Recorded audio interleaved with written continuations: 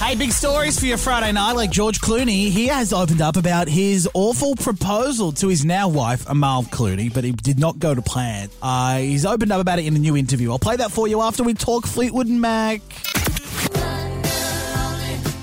Yeah, yesterday we had the breaking news that the world lost Christine McVie, the British-born Fleetwood Mac vocalist. She was also heavily involved with the songwriting for Fleetwood Mac, and she played the keyboard on all their tracks. She died yesterday at 79. Now, tributes, of course, flowed in from celebs around the world, but today, this is going viral, her fellow bandmate Stevie Nicks posted a heartwarming tribute. Stevie shared a handwritten note dedicated to her best friend since 1975. She said, "A few hours ago, I was told my best friend in the whole world since the first day of 1975 had passed away. I didn't even know she was ill." Stevie then wrote out the lyrics to the third verse of Haim's Hallelujah, which reflects on the death of a friend and cherishing the memories they made. A beautiful tribute. Fly high, Christine. All right, over to New York now, where something a little lighter. Taylor Swift has officially confirmed it.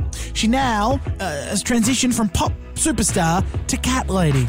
Now, she was on The Tonight Show with Jimmy Fallon when he asked if Taylor, a famous cat lover, could name as many cat breeds as possible in 30 seconds, and she did not disappoint. Go. Scottish Fold, Ragdoll, Ragamuffin, Maine Coon, British short hair. Yeah, she's not done yet. Still many more to go. Exotic short hair, American short hair, Devon Rex, Cornish Rex, Sphinx cat, Abyssinian, Persian, Siberian. Yeah, she's still going. Burmese, Norwegian forest cat, Osicat, Bengal.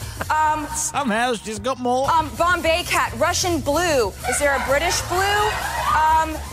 Munchkin cat. A black cat, a calico cat, a cat that knocks pens off of desks. Yeah! There you go. Done. Certified insane. And finally tonight, George Clooney has revealed that he completely ruined his proposal to Amal Clooney, who he's now married to. He was on with Drew Barrymore on her talk show and spoke about it for the first time. He completely fumbled it. So I've got it all planned out. I've got the ring in a little drawer behind her. I've made dinner. And we'd only been dating for about 6 months. And I've got the ring in the box, and, the song starts. We've been having dinner, and the song starts. And I go, I think there's a lighter, because relight the candle, which I blew out, Relight the candle. I think there's a lighter in that little box behind. And she kind of pulls this thing out, this little drawer, and there's this diamond ring in there. And she looks at it, and she's like, there's a ring in there. Like somebody left a ring there years ago, And I'm like on my knee, like, See, ladies? George, not all he's cracked up to be. Just smile, Loretta, so you don't look like you're being held up.